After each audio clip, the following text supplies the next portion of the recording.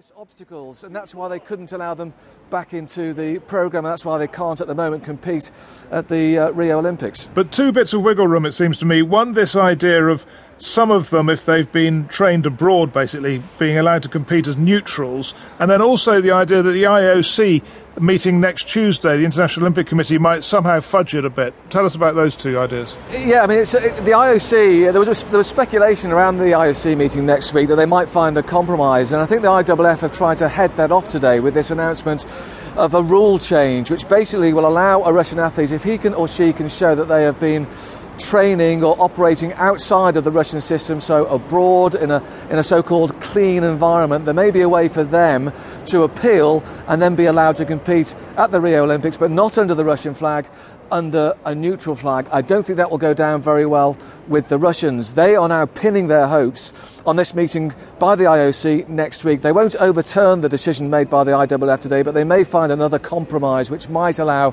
Russian athletes to compete under the Russian flag. We'll have to wait and see. That would go against their rules, because their rules say that the federations, in this case the IAAF, has the final say on eligibility. But the Olympics is their event. It's their the athletics is the blue ribboned event of the Olympics, so they might have something to say about that. It's going to be interesting to find out the conclusions of that meeting in Lausanne next Tuesday.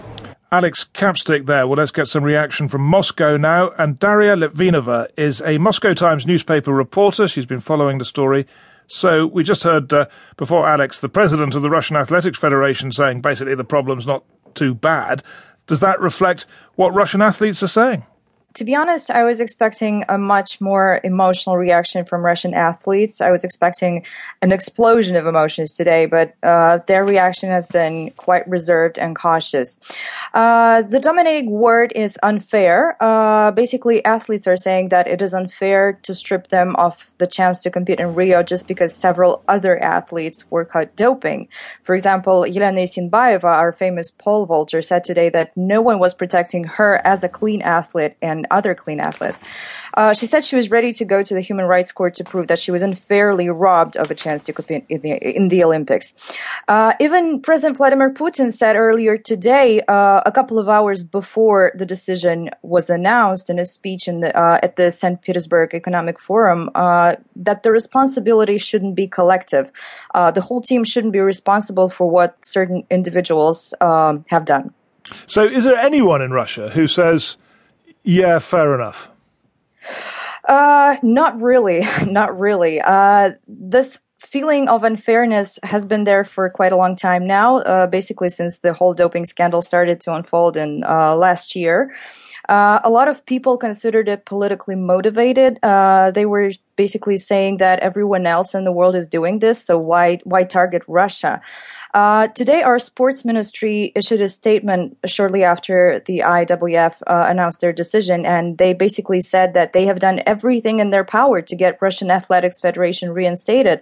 They said that they have rebuilt Russian anti-doping facilities, made athletes available for additional testing, and basically met all the IAAF conditions for getting reinstated. So they found it disappointing and unfair that the decision was to not to lift the ban.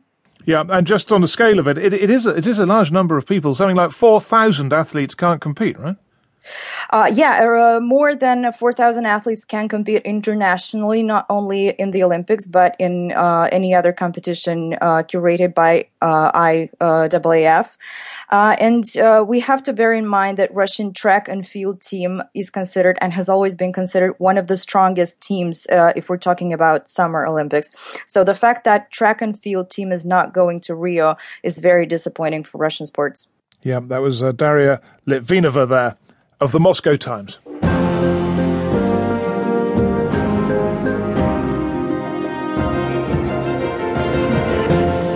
The international aid agency Médecins Sans Frontières says it is no longer taking funds from the European Union and its member states. The charity's decision, effective immediately, it says, is a response to the EU's policies towards migrants trying to reach Europe. Well, Jérôme Obereit is the Secretary-General of Médecins Sans Frontières, so I asked him for a bit more detail on why this decision was taken. Basically, what we're doing here is really denouncing Europe's damaging deterrence policy and intensifying attempt to really push